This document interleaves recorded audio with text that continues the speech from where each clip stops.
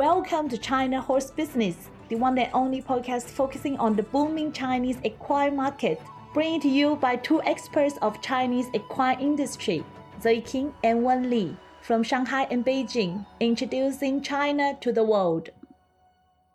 Good morning, Wen. How's it going? Good morning. Over the past few weeks, horse competition can be seen around China.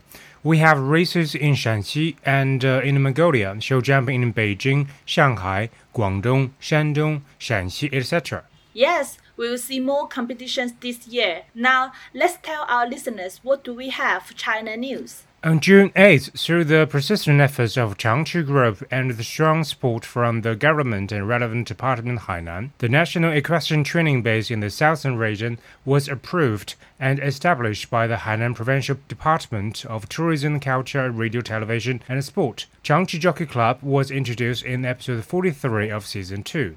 Yes, due to the cold winter climate in northern China, the issue of training facilities for athletes during winter has somewhat hindered the development of equestrian sports in our country. The establishment of the equestrian training base in Hainan represents a perfect combination of sports, ecological environment constructions, and tourism. By utilizing Hainan's unique climate and geographical advantages, it can provide assistance to the development of equestrian sports in China. At the same time, it can stimulate the development of local equestrian sport in Hainan Island, promote the integration of tourism and sports tourism throughout the province, and contribute to the implementation of Hainan's 14th five-year tourism development plan. All right.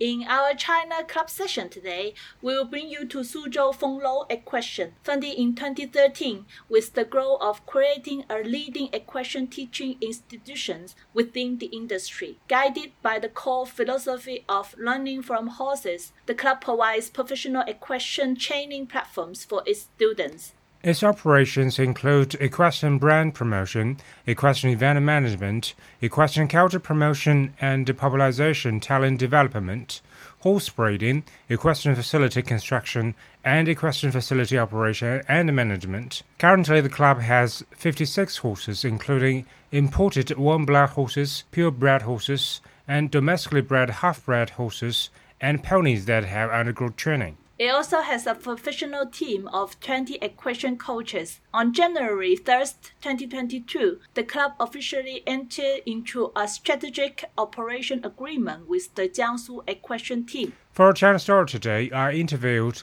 Gang De, one of the top trainers in China's mainland. First question, your name and profession.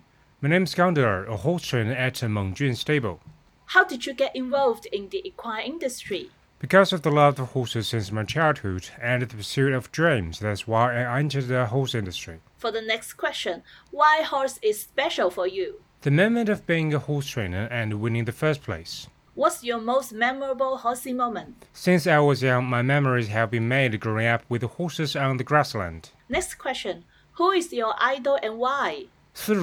I learned a lot about horses from him. What's the must-have item in the stable you want to recommend? Helmet, armor, boots, and whip. What's your outlook for the next 5 years? Train the horses well to achieve better results and strive to become the best horse trainer in the country. This is the 43rd episode of Season 3. Please leave a comment wherever you listen to this podcast, as your feedback is how we can make it better.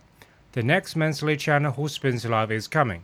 Yes, the next webinar will take place on the 3rd of July from 3 p.m. to 4 p.m. Beijing time. See you in the next episode. Bye. Bye. This podcast is co-hosted by Zoe King and Wen Li, powered by Wonder Horse, a business solution provider focusing on Chinese equine market and a bespoke equestrian community in China.